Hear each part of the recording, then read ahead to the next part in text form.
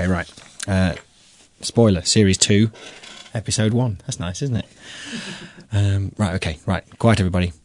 And stomach quiet. And go. The show you're about to hear discusses films, books, and TV shows in their entirety. Twists, endings, and all. Without fear of spoilers. So if you don't want to know who dies, who done it, or how it all ends, we strongly advise you switch off now.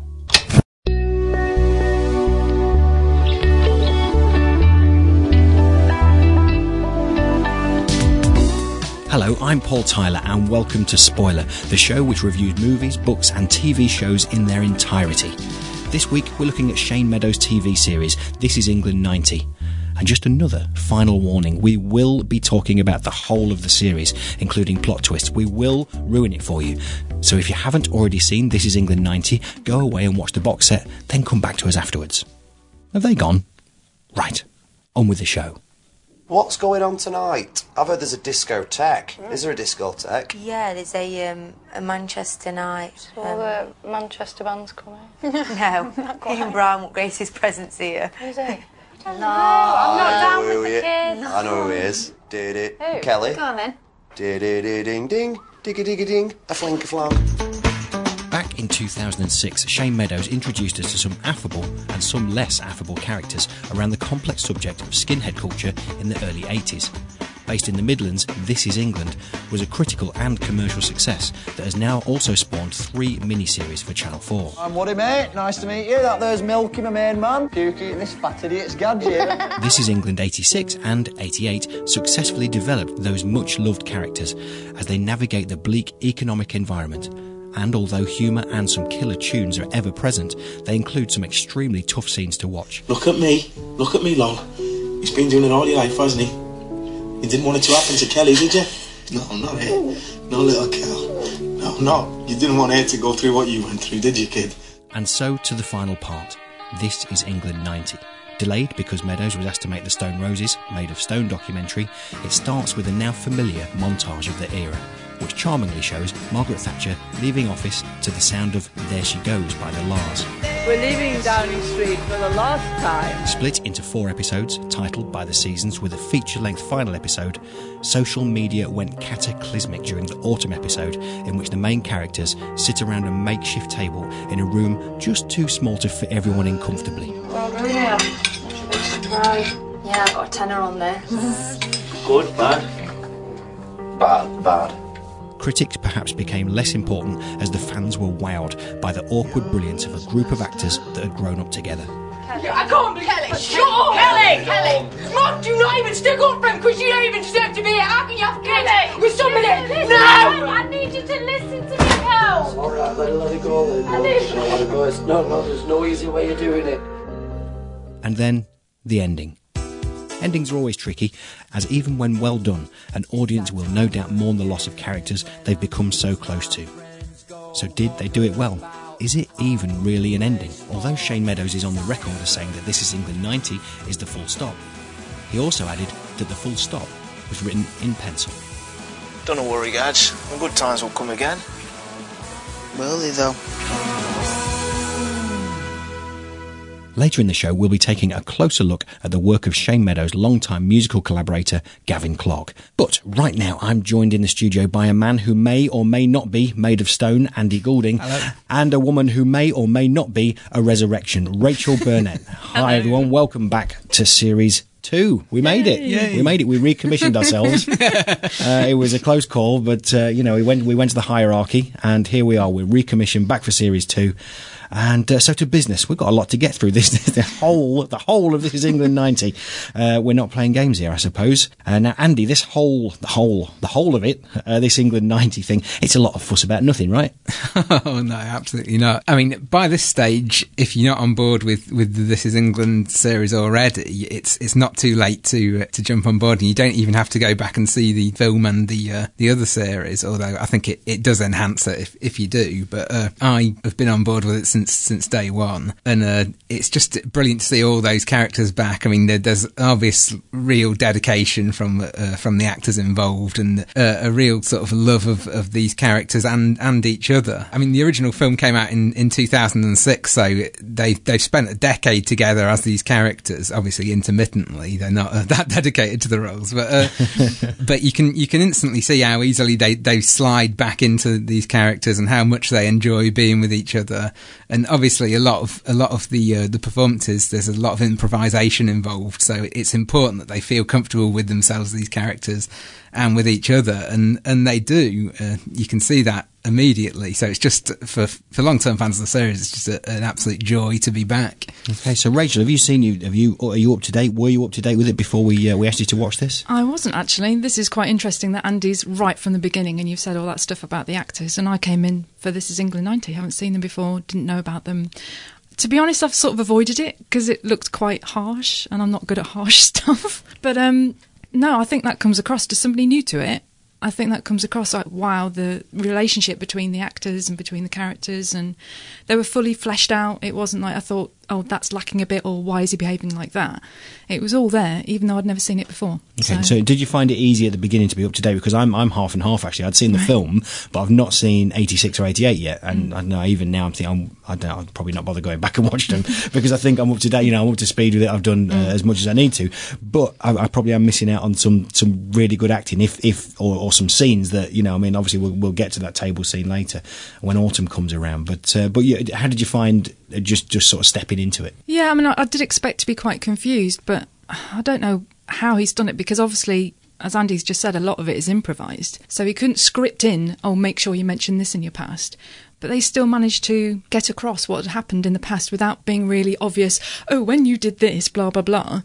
I sort of picked up the little clues and thought, that's because of that. And in a way, it was possibly more interesting for me, because I thought, why is he being like that? And then you'd find a little bit from another character would say something, and you'd think, that's why he's behaving like that. And the whole sort of, I know we'll get to it, but the whole combo thing, having not seen his history or anything else, I was like, who is this combo chap? Why is he so important? And it was that revelation was actually probably more interesting for me. Yeah, so just a quick word on the montage at the beginning. I mean, I don't know, I thought, wow, how well done it was. It really sort of brought a lot back. I mean, I was still at school in 90, and it's still, wow, that happened. Of course that happened, yeah. I just think he should do a montage for every year that happened, put it on YouTube. There's a thing about snobbery of recommendations that I've made a note of here as well. It seems like everyone, social media, I suppose, is saying, you've got to watch this, you must watch this. And that sort of made me react against it. Perhaps not, I probably wasn't so worried about it being as harsh, Rachel, but I still, because so many people go, you must watch this. When people tell me I must watch something, I was, no, I don't. And I sort of rally against it. And that's always to my own detriment, which is probably what happened with 86 and 88, which is why I wasn't, everyone just go, no, you'd love it, of course you'd love it. And of course I would, but I'm my own worst enemy at that kind of thing. I know exactly what you mean with that. That's why I didn't get into the Arctic Monkeys until several years down the line, because I just reacted against that whole, this is the best album that's we've had in years and you must buy it. And yeah, I mean, you would definitely love that. You've got to listen to that, Andy. but that's it. But that's it. I'm always the first as well to say, oh yeah, you'd love this.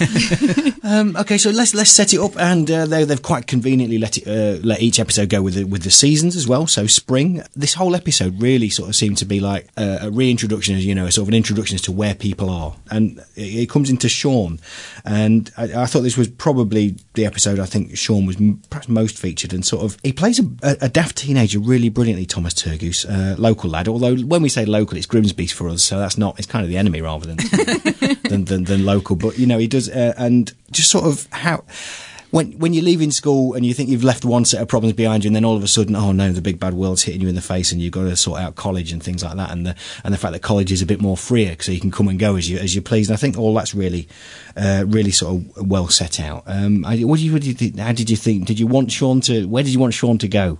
I mean, I really like Sean, but the last we saw of him well, the last I saw of him in the previous series, was he was cheating on his girlfriend then, Smell, quite sort of offhandedly. So, I mean, he wasn't left in a position where he seemed that sympathetic, and yet Thomas Turgoose is so kind of strangely endearing. I mean, he's like a cross between a sort of teenager and a little old man. He's got this sort of really kind of rough-hewn voice, and I watched This Is England with my dad, and my dad said about Thomas Turgoose in this role that he just wants to give him a hug all the time, because he just seems constantly confused by life and not quite sure what he's doing. But yeah, I thought where they sent Sean in this was quite nice. It was I mean, he wasn't the major role in it like he was in the original film, but his sort of story kind of provided a bit of relief for me. Is getting back into college, finding a new girlfriend,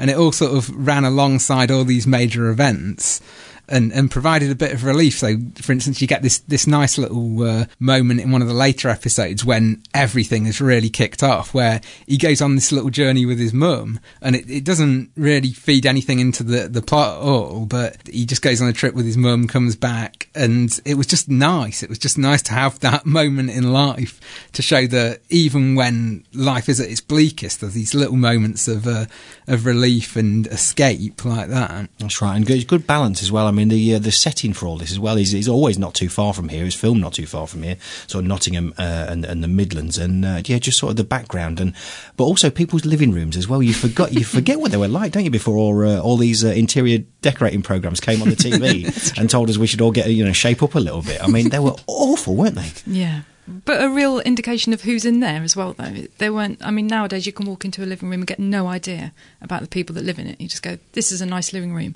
I don't know anything about the people from that.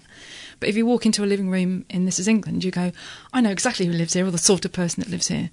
So it was more sort of bits and pieces all around books and, well, bongs sometimes. And, I think there's a reflection of the way living rooms were going in the characters of Woody's mum and dad. Yes. Yeah. Who would like a sort of balance, the sort of middle class, maybe sort of wannabe upper class couple, and you saw their living room compared to Woody and Lowell's, and you see how far the apple's fallen from the tree. Absolutely. Yeah, well, let's look at that, because I certainly made a note to look at that scene, because there's so much oddness and peculiarity in the scene where Woody and Lowell go back to his house and they talk to his parents, and they had a man hiding in a cupboard.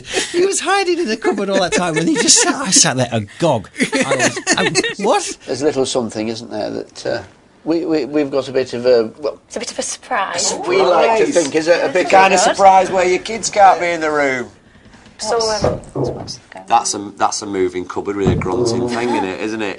That's got to be it, hasn't it? It's a buffy, isn't it? Well, shall I... Get the is it a big... 1, 2, 3, 4... It's moving. You can come out now! Surprise!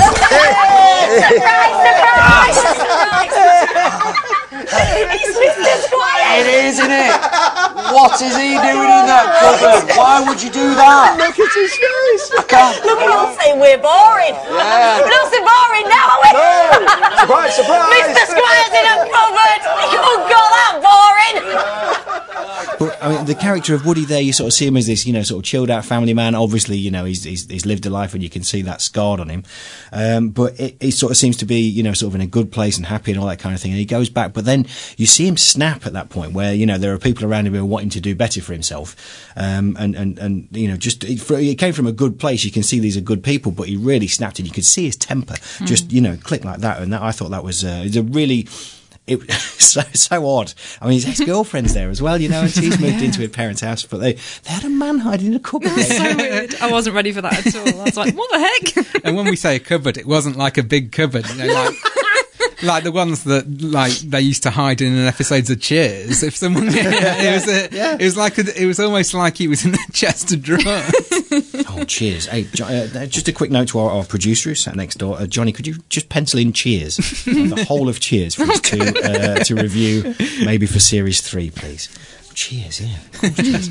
Right, so let's sort of skip along to Summer, although I do want to make a note about I made a note here about the great realisation of non-Manchester, because although Manchester was obviously the coolest place on earth to be at that point, and I think a bit of it picked up in the bit at the start, everywhere else wasn't Manchester.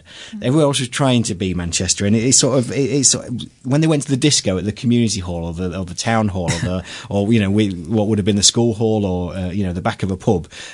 They weren't the hassy end of those places. They were kind of far from it, and I thought that scene was really well done. Sort of at the end there, just sort of depicting a good night out, and also how well that Shane Meadows does drug scenes. I think perhaps someone may or may not know about that in the audience, but they are really, really well done and really done in a way that I don't think I've seen. Well, I've seen attempted before, but it's very hard to put an altered mind state through the lens of a camera, and I think he did that very, very well. But sort of moving on to Summer now, where the gang are haplessly looking for a rave, and again that goes to it. This wasn't Manchester, they're out in the countryside, and then the characters of Higgy and Flipper were there. I think again for a bit of comic relief, it almost seems, doesn't it? I mean, I certainly knew people like that, and the fact they were driving a Vauxhall Nova was just perfect. How spot on did they get that? That was just, that was really out of the park. Just picking the right car, which is, I often think about this in films or TV series. And police, I always look at the police when they're driving like a Lexus, and you think, no, they're not. They don't drive a Blinky. They drive a Mondeo. Come on, get it right. Okay, so I was pleased that it went that way, and they didn't find what they were looking for. It would be too easy, wouldn't it, to say they just went out to a field in the middle of Hampshire, to quote Pulp, and sort of raved all night and had the best time of their lives. It doesn't work out like that, does it, I suppose? But here's a question for you. Am I in the presence of ravers? Has anyone ever been to a rave? Well, in 1990, I was 8 years old, so you weren't of course I was at raves. Well, no, but I mean, I suppose after that as well, because I was trained in 1990, I was a certain age. But this was because people will always say that this period of time was back in the day, and this was, if it's like you had to be in Ibiza in a certain year, otherwise you really missed out. And anyone who's going to Ibiza now, you're nowhere near it, man. But Rachel, are you? I know the answer to this question. I'm quite insulted by that. But you're right. No, I wasn't a raver. I think I'm a similar age to you, and I was a little bit too young. I was probably about 14 in 1990. Yeah. But my sister is 3 years older, so she was perfect age for raving and stuff. And I think she did. I mean, obviously, my mum and dad are going to listen to this. I think our Emma did. It sort of passed me by a little bit. That wasn't who I was. I was aiming more towards kind of getting into grunge and what have you. So I was one of those that you sit about being miserable all the time. Me too. Yeah. I think it was fitting that they didn't make it. They're so hapless. I thought, if they make it there, that's just not realistic at all. Yeah. So, and they were going to spend the night just in the middle of nowhere, weren't they? Yeah. To crank up the speakers on the Vauxhall Nova. See, that sounded like a good night to me. Yeah. I wouldn't have minded doing that. All right, so we know what we're doing after the show. Right, okay. So, I suppose amongst all this sort of fun and forest, they do discover some New Age travellers, which actually I haven't said that phrase for, years. 20 years. Probably since 1990. Yeah, exactly. Yeah, New Age travellers. Remember those guys?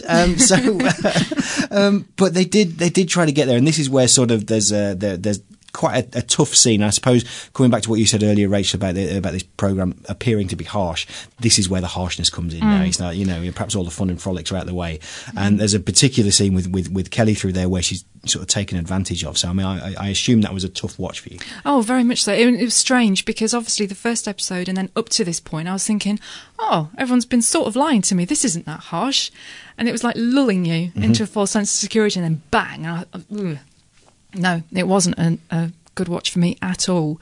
And the way it was filmed as well just made me feel almost quite sick.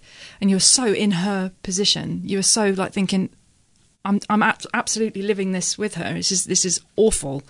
And the music and everything else, it was just, really, I felt quite unclean. I felt quite horrible. And this is, I suppose, where we're also, I was sort of in tune then with Gadget's character, who has a favourite top, and he wears it all the way throughout. And I think, I love that part about Gadget's character, that, I had a hooded top at that period of time and I never took it off, and it was just exactly right. But then he's trying to comfort Kelly, isn't he, the next day, but he just hasn't, he's got the intention, but he hasn't got the vocabulary to sort of get there.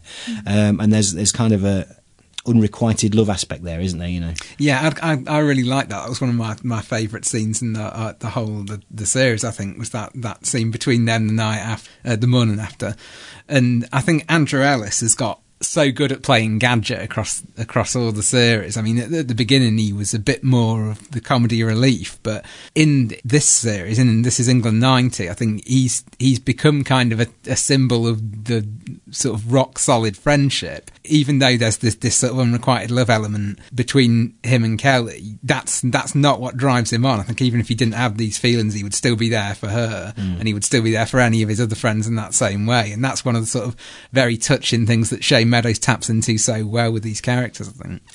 Yes. And that moment for me was really important, that there was that comfort, because I felt so after it, that I felt so relieved that there was somebody for her that would go over and because I didn't know his character really at that point. And obviously if I'd watched all of it I would have thought, oh, Gadget will go and make sure she's okay. So it was nice for me. I thought, oh, somebody's gone and, you know, sat with her and noticed that she's sat on her own and noticed that there's something wrong, and it made me feel better, it made me feel comforted. But then that scene is kind of it sets up a later scene where he tries to comfort her again, doesn't it? And then we see how what he has to offer is just not enough for how far along she is down the line at that point. Yeah. Also, on the flip side of what was going on there, Higgy and flip side is high five. No pun intended, but I'm really pleased with it. Is the barbecue scenes. Now, I did see somewhere online that someone said that these were kind of pointless, didn't move the story along, but I think a lot of the time, I think we've certainly talked about it in the past, where you have a setup. And this was a setup really before the news that Combo was coming back, right at the end of the time. So the barbecue scenes are obviously there and featuring Woody and Lola, and basically anyone who wasn't out raving, you know, sort of the family side of things. And that was lovelyly done in like someone's front garden, because that's what happens. And I love that. You know, I love to see that. People get out there because it brings a sense of community out. And a lot of people think, snobbish people look down their nose at that kind of thing. But actually, no, it's not. It's people, you know, sat out in their garden, just, you know, all right, come along, you know, have a beer and that kind of thing. Or no, actually, bring your beer. I think the barbecue scenes serve a really important function as well, because they show the forgiveness that has taken place between Woody and Milky, because Milky had this affair with Lol and they've had a baby together, and then Woody and Lol have had a baby together.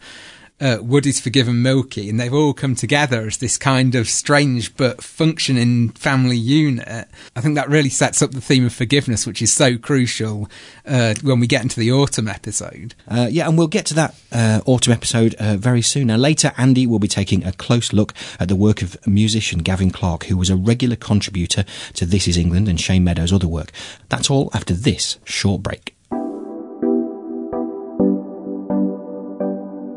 Now, this is the slightly awkward bit of the show where we pass the hat around.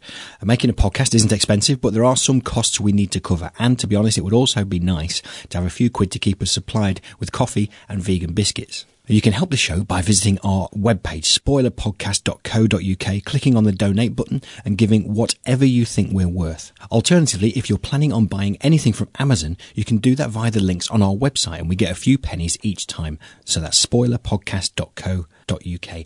Or you can help us out for free and get yourself an audiobook of your choice into the bargain by signing up for a free 30-day trial with Audible via the link on our website. Audible have the world's largest selection of audiobooks, including The Stone Roses by Alex Green. Now, you can cancel your membership at any time within the 30 days and you won't pay a penny, but you still get to keep your free audiobook and add another password to your many long list of passwords. So just go to spoilerpodcast.co.uk, click on the Audible trial ad on the left-hand side. We get a few quid each time someone signs up via our link, which will help keep our producer Johnny supplied with his beloved Jeremy Clarkson books. Or what you can also do, and we would thoroughly recommend you do this, is recommend the programme. We know that the unique nature of our programme means that not everyone's going to listen to every episode, because if you've not seen Whiplash, for example, or you've not seen This Is England, you're perhaps not going to want it spoiling. However, what it does do is enthuse people to start reading Stoner and start watching Whiplash and start watching This Is England. So please do that. Recommend our programme, which is another way of helping us on our merry way. Now, back to the show. I'll ask him how much longer it's on for. How long is it on? How long is it on for? It's on for another maybe half an hour. Okay, right. Autumn leaves are falling, and I've written very little about autumn in preparation for this, and you can see the word there, gosh. Gosh.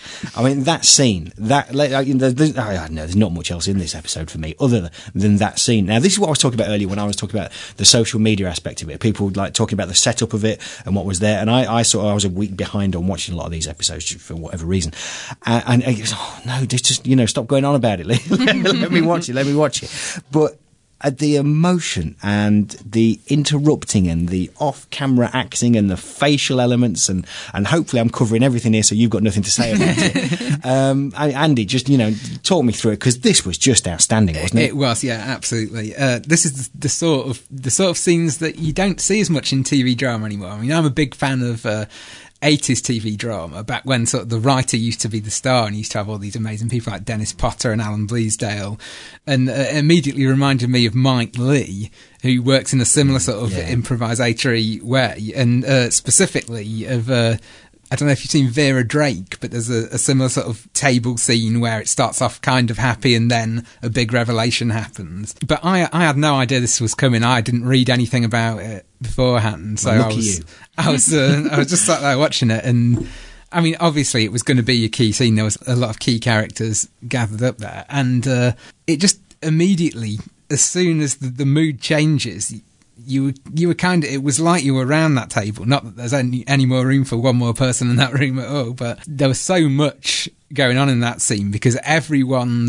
had a different reaction to what they were hearing and a different reason to be angry or upset. Or there was obviously Kelly's reaction to hearing this about her dad, and then also Milky's reaction to hearing about Combo's imminent release. And it was just like almost an emotional overload. It's one of those rare moments in life where lots of really big things happen in one go, and you almost shut down on any other level other than just complete emotional response. That's a really good way of putting that. What you say there is emotional response, and you're really focused on what's happening in the room. I think, I don't know, I'm not going to assume that we've all been in not similar situations, because our lives don't get run like that, hopefully, but comparable situation. But yeah, where just you're living in the moment from 1 second to the next, and sort of what you say next might matter, sort of further down the line, and could split families apart forever and that kind of thing. It was just wonderful, wasn't it, Rachel? Oh God, no, absolutely. I didn't know anything about it coming, obviously, because I didn't watch This Is England at the time, didn't follow anything about it, had no idea this was coming. And obviously, because I hadn't seen the previous stuff, I was almost unaware of a lot of the revelations as well. So I picked up bits of it, but I was like, oh, okay, oh, wow, oh, okay. So I was almost a little bit like Kelly insofar as I didn't quite know everything. And I was crying, actually. I did cry during it. It hit me so powerfully. It was like, and it just took my breath away. And I was focusing on Woody because he was that little calm thing and he was trying to calm everybody down. I love the character of Woody. He's my absolute favourite. He was like, I don't know what he was like in the rest of it, but in this series he seemed like the sage kind of wise. I'm sure he wasn't at the start, but for me, if I had to run to a character, I'd run to him because I know he'd look after me, protect me and keep things calm. And he was trying to do that and trying to explain to everybody, trying to get everybody on board, and it's not your fault and it's okay and calm down. And he was just great. And I just kept thinking, right, focus on Woody because he's nice and calm. Focus on Woody. Because Lol and Kelly, it was just getting higher and higher and higher between them. And the mum was crying and oh my goodness. And then when Milky started, I was like, I can't cope with this. If anyone else starts, I'm going to have to turn it off. Because it was just so almost visceral. It was like, wow. But stunning. Absolutely stunning. And I paused it because I was watching it on my laptop, and I paused it after that scene and went and got myself a drink of water and thought, right, just breathe. Because my breathing was going and my heart was pounding because it was just so powerful. So, yeah, amazing scene. Absolutely if you hear amazing. The actors talk about that, doing that scene as well, I mean, Joseph Gilgun, who plays Woody, said he had sleepless nights over it because he said, obviously it's not real, but the line between reality, when you've lived with these characters for so long, when you're just improvising like that, is so blurred. And so Thomas Turgoose, who plays Sean, who doesn't have a lot to say in this scene, but he said he was sat there and it was all going off and he was keeping control. And then he saw Andrew Shim, who plays Milky, who he says, Thomas Turgoose said, is the hardest man he knows. And in his own words, he said he just exploded. And he'd never seen emotion like that come out of him before. And obviously, he's so entrenched in this character of Milky that I think they were all almost living those lives more than their own at that point. Yeah, it certainly felt like that. It felt really real, like it went right into their core, not just an acting thing. And I think because they'd set up like with the barbecue, and there was a lovely bit where Woody and Milky were on the sofa, and it was almost like they were a couple. They were like snuggling with each other. Yeah. And it was that knowledge of, something's just been irretrievably broken. And it was that loss as well of that trust and the friendship and the relationship they'd spent so long building. And that's even just with me watching one series. I can't imagine how I'd feel if I'd watched all of it. I probably would have had a breakdown or something. But no, amazing. I think one of my favourite lines in the whole series is just before it all kicks off, when they know they're going to have to do this, and Woody says to Lowell, well, we've had a year of happiness, haven't we? Yeah.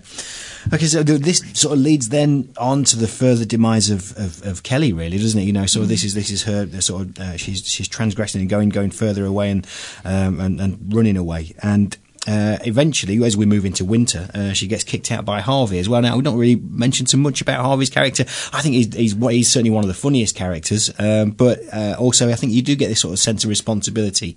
He seems a little bit like a mother hen, even if that mother hen is quite harsh. And you know, you perhaps know that he might well, I don't know if he's not perhaps doing the right thing by kicking her out, but you know, you can't perhaps have someone smoking that kind of drug under your roof, you know, because you've got to look after yourself as well. So that's quite a tricky area, and that leads then to him and Gadget falling out, doesn't it? Which is kind of awful, really. Yeah. But there's also a Gervais-esque, I've written here, cringe-worthy scene with the wedding planning. I blocked that out. That was awful.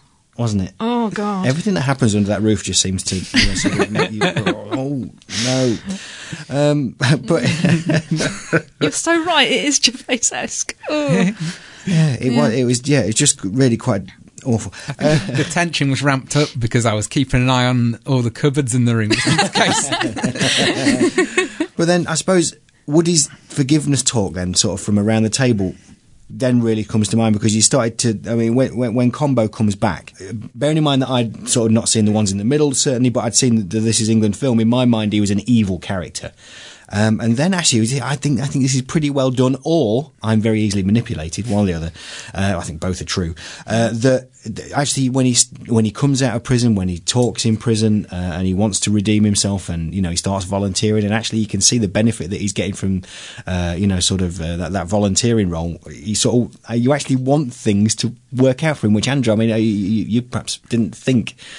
Before that, I mean, did you think that, or is it just me? No, well, I mean, I've watched the whole series, so Combo has kind of slowly redeemed himself and come to be this far more likeable character as the series has gone along. So I felt very, very close to this character. I was kind of emotionally tied up with Combo a bit more because he reminded me of someone. I don't know if you might want to have a guess who that was, Rachel. Oh, I don't know. I can't think of. I only know Combo in this series. So yeah. But I mean, just in sort of, funnily enough, he reminds me of you, Paul. What? Now, for the record, I'd like to note that I've never, ever racially attacked. not in his deeds and things, but he said there's just something, especially like in this latter series when he's come out and he's a changed man, and he's a good man, and you can take this as a compliment. Thank you very much. It's a good recovery, Andy. Keep going. And so, like, ultimately, where his story went, I mean, I had you in mind, Paul, so I was thinking, who's going to get us that coffee and cake now? But the scene that really, because I kept it together during the dinner table scene, it was very emotional, but I didn't cry. But the scene that made me cry was when Combo first walks in the door and Woody's waiting for him, and he just instantly has that. It was such a realistic emotion. He just instantly bursts into tears, and they both sort of have to look away for a second and get themselves together. I mean, that was really a moving scene for me. Although the only note I've got from those scenes is that I haven't heard a David Bellamy impression in years.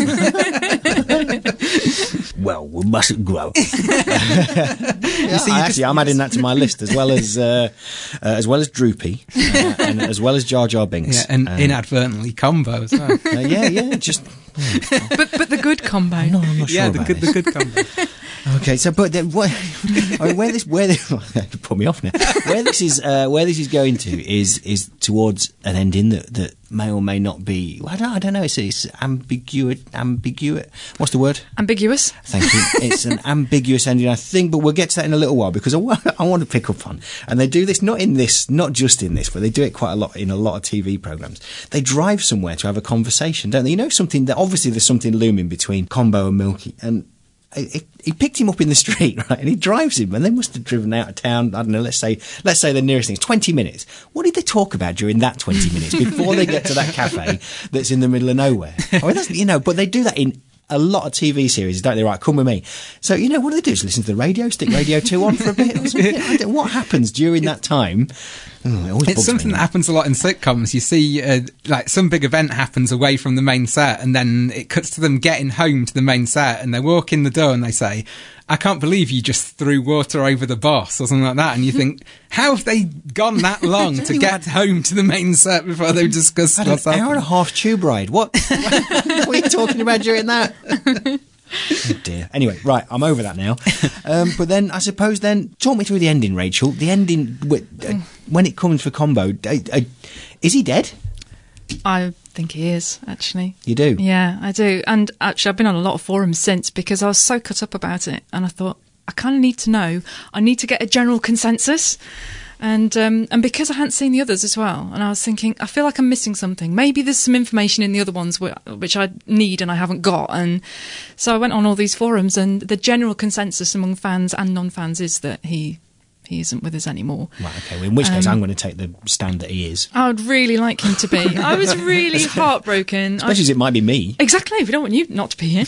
But no, but it was weird because obviously I don't know the old Combo. I don't know the one that beat up Milky, although they did show us flashes of that. Yeah. The only Combo I know is the one that took the fall for his best mate's partner and was seemingly very contrite and full of remorse and looked like Paul and so for me he seemed, and I'm all for people being able to reform and being given second chances and things. So for me, I was like, oh, this is really nice. But unfortunately, by this point, I had actually looked online and had an inkling that something really bad was coming. And in a way, I'm glad I had the warning. And I even got to a point where I thought, I don't want to watch this. I really don't want to watch this. If I don't watch it, then he's alive forever. And I think if I hadn't been doing this, I wouldn't have watched the end. Really? Yeah.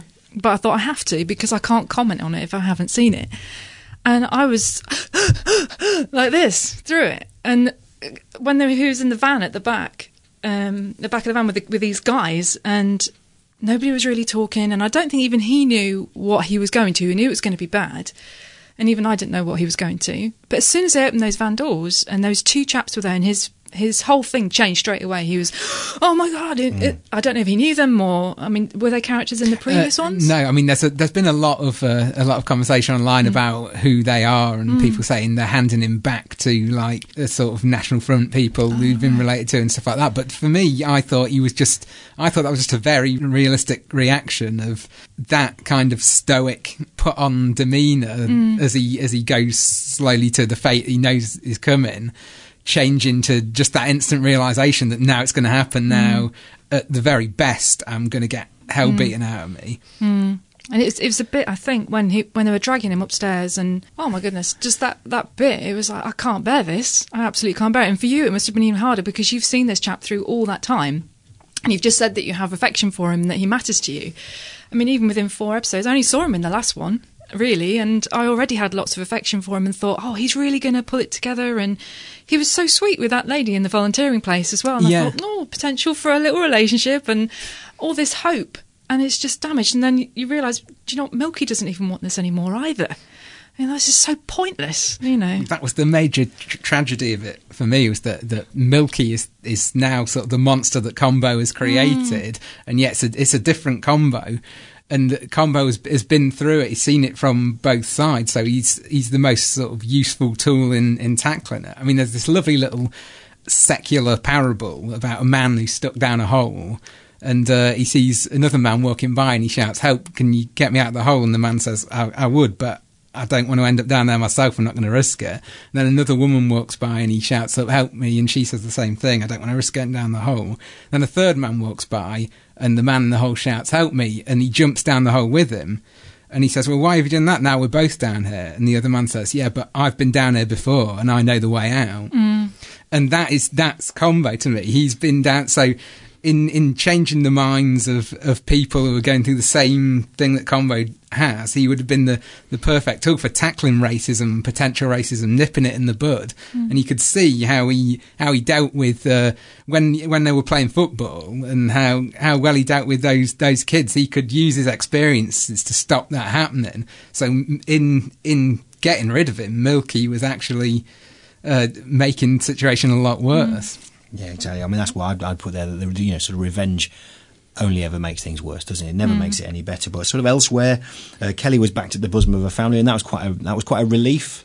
It might not be realistic, that part, you know, where because, you know, you could see the road she was going down. It certainly doesn't always end that well. You know, she sort of seemed to come to her senses, and Sean seemed all very happy too. So it wasn't all sort of doom and gloom, was it? You know, there were bits there, and again, just, you know, so many scenes in this whole series have been really good. But again, I was getting all dewy-eyed when Lol was talking to her and all that kind of thing, just outside the disco, and she comes in and everyone's happy, reasonably happy, sort of towards the end. Is this the end? Is this a full stop written in pen or pencil, Andy?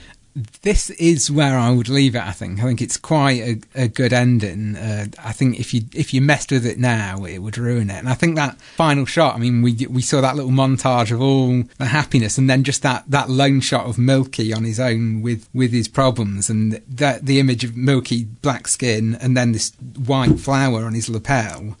That's almost like the representation of Combo there, right near his heart. So he's always going to carry that forever. And that last shot really encapsulated the whole series for me. So I think to take it any further would spoil that a little bit for me. Okay, so Rachel, what about you? Do you want to see these characters again, or are you happy that this is the end? I'd like to leave them where they are. They seem reasonably happy. And I agree with you about Milky's just got that for the rest of his life. And I think the character arc, from what you've told me about Combo in the film and through the series, he's I don't think he's around anymore. But so there's been an arc, and there's also been the opposite arc for Milky. He's at the other end now, and I think if you start tacking onto that, then what do you do with it? How do you move that forward? I mean, I know it's a slice of life thing. They are going to be carrying on living and doing things, but I don't know. There isn't an arc that hasn't properly finished. So I know, even like, you know, Sean's gone to college and he's met this nice girl, and Woody and Lol finally got married, and Kelly's come through the other side. God knows what Flip and Higgy are going to do. And and who cares, really? Well, there is that. And yeah, so no, I think it's a natural ending. You know, it's not to say that they don't carry on living after that and coming up with new things, but I don't particularly want to hear about that. I'm happy with how they've ended it, apart from I want Combo / Paul to be alive. Well, this is pleasant news. I think Flip and Higgy are now working in IT. So the final episode of This Is England 90 ends with a dedication to the memory of Shane Meadows' longtime musical collaborator Gavin Clark. Andy has been a long-time fan of Clark, and he's been taking a personal look back at the work of this underappreciated singer-songwriter. There are many aspects that characterise the films of cult director Shane Meadows. A focus on working-class British life, a deft ability to mix comedy with tragedy, often within the same scene, the presence of regular collaborators such as Andrew Shim, Thomas Turgoose and Paddy Considine. But from a personal point of view, Meadows' work will always be tied to that of his longtime friend Gavin Clark, frontman of the bands Son House and Clay Hill. So Calvary Road.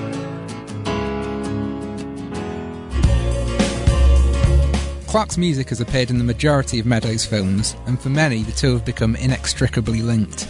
I first discovered Gavin Clark's work in 1998 when the Son House song Monkey Dead was featured on the cult Saturday morning music programme The Chart Show, accompanied by images of Meadows' early film 24/7. While I wasn't to rediscover Meadows for several years, it was only weeks later that my brother came home with the Son House album Crazy on the Weekend. Monkey vanished, monkey gone. This was to be the first and last Sunhouse record, as unbeknownst to us, the band had already split up by the time the album hit the shops. Despite rave reviews, including a 5-star rating in Uncut magazine, Crazy on the Weekend made no commercial impact whatsoever, emerging as it did at the tail end of Britpop, when that big brassy genre was imploding in a cloud of cocaine, delusions of grandeur and unpaid bills for 36-piece orchestras. As guitar music struggled to re-establish its commercial identity, Crazy on the Weekend got lost in the shuffle. Ironically, introspective acoustic music would become the next big thing for the indie crowd the following year, but the flimsy pleasantries of Travis's The Man Who seemed a world away from the emotionally raw glimpses into the psyche of Gavin Clark, which had held me and my brother in thrall since Crazy on the Weekend's untrumpeted release.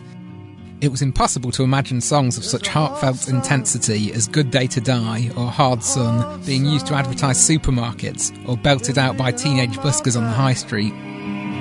There's a hot sun that shines its light on me. While it's easy to wonder how such a superb album fell by the wayside, this music was never destined to be sung in stadiums and bellowed back by legions of fans. Even the love song Lips felt so deeply personal that an understairs cupboard would be too large a space in which to comfortably enjoy it live. Listening to it through headphones felt mildly intrusive, and my love for Clark's music was tempered by the intangible guilt of an eavesdropper. Right. This is your kitchen. This is the kitchen, which I've had time to sort of tidy up. Yeah, this is a different story, isn't it, in here? This is probably where I do a lot of writing, especially like with Clay Hill stuff and stuff that gets sent up. Yeah. There was another obstacle between Gavin Clark and stardom, which became clear when Meadows released his short documentary The Living Room in 2007. In the run-up to his first ever solo performance, Clark talks to Meadows about his history with depression and anxiety, conditions that led to and were in turn exacerbated by problems with drugs and alcohol. I'm not sure whether it's just the build-up for me, whether it's the build-up to doing this gig, but the last couple of days it's just been a real nightmare. Having watched two of his bands crumble, Clark attempts to get back into live performance by staging a tiny gig in his own living room. I've never ever done a gig on my own before, and basically it's because I sort of fried my head on drugs when I was younger. But even this modest proposition causes visible anxiety. I get nervous and I can sort of sing and everything, but I can't feel my hands. And 2 lines into his opening song, Clark completely dries up and apologetically reverts to a Sunhouse song which he knows back to front in order to ease himself in.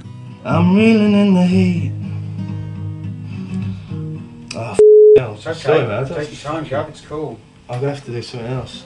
A supportive audience helps him through the experience, but the prospect of going on to perform in unfamiliar surroundings, where good-natured spectators are not necessarily a given, must have been terrifying for such a sensitive man. Nevertheless, The Living Room ends with Clark performing to a much larger crowd.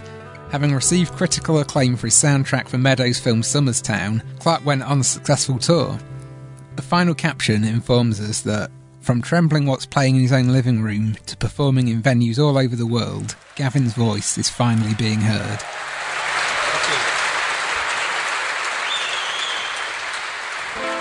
Sadly, it was not to be heard for much longer. The next time Shane Meadows ended a film with a caption about Gavin Clark, it was the dedication to his memory that closes This Is England 90. On the 16th of February 2015, Gavin Clark died at the age of 46. His death was announced online, and while the cause of death was never made clear, his fans have been as respectful in refraining from speculation as the handful of spectators who helped him through that first song in his living room. Their dedications instead focused on the love for the man's music, and the magnanimity of this posthumous acclaim confirmed what I always knew. It's not the size of the venue that counts, so much as the longevity of the impact. Over 17 years later, I'm still reeling from the tough, tender sound of Crazy on the Weekend.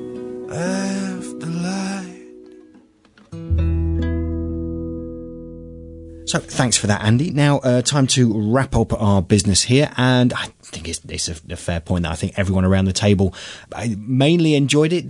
So at times it's harrowing and harsh, but Andy, wrap it up for us. Well, I think it was the right way to end it. I think it was a lovely way to sort of tie it off without putting too neat a little bow on the top. Okay, Rachel. Yeah, I'm really glad that I ended up forcing myself to watch the end, because it did, there is that arc and it did tie it up. I don't want to go back and see the rest, if I'm honest, because I think it would make Combo's demise even harder. But I'm really glad that I watched it. Thanks for recommending it, Andy. Excellent, good stuff. Okay, so rating. I'm giving you choices this time. This series, rather, so it's an either or, and my scales are final. Okay, so I mean, there's a way of saying. Obviously, Meadows is a huge Stone Roses fan, so I was going to go for or you're going to say, it's either the Stone Roses album or the Second Coming. But as we all know, the Second Coming is equally as good as the Stone Roses album. Those that don't think that are wrong. So, is it, Andy? And I know the answer. Is it the Stone Roses or Brother Beyond? Thank you very much. Thank you. It's the Stone Roses, Paul. Okay, Rachel. Of course, the Stone Roses. Brother Beyond. Have you heard Brother Beyond lately? Are they still going? I doubt it. No, I couldn't even name one of their songs right now. So there we go. So thank you very much for listening. And if you of course, there'll be bits out of an entire series that we missed. If you think there is anything we've missed, keep it to yourself. We really don't want to know. And but we found a much better way than a rambling outro from me to end the series. We realised that we have a poet amongst us, and a genius poet at that. So, ladies and gentlemen, Andy Goulding. Back in 1990, I was still a child of 8. The country seemed so tiny in my undeveloped state. If asked what England was, I would have confidently said, the place I eat my meals, watch TV and go to bed. But soft and pliant viewpoints of our childhood tend to harden, and as I grew and ventured forth beyond my own front garden, I found that England meant much more than meal times and sleeping, and political awareness leads to bouts of chronic weeping. I often feel deep inside each time I get the blues, nostalgia for the times I didn't understand the news. If I'd known more about the land by which I was surrounded, I might have begged my parents to be permanently grounded. Instead, I battle daily with my innermost defeatist, for cynicism plays into the hands of the elitist. I must and do believe that we can bring about a day when we can stand in unity and confidently say, this is England, feeling proud and staunchly patriotic. Until that day, I'm sad to say, I'll make do with neurotic.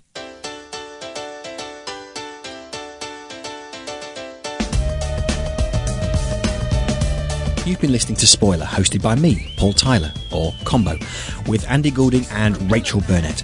Our theme music was composed by Ron Butcher, with additional music from the original soundtrack of This Is England 90 and Gavin Clark.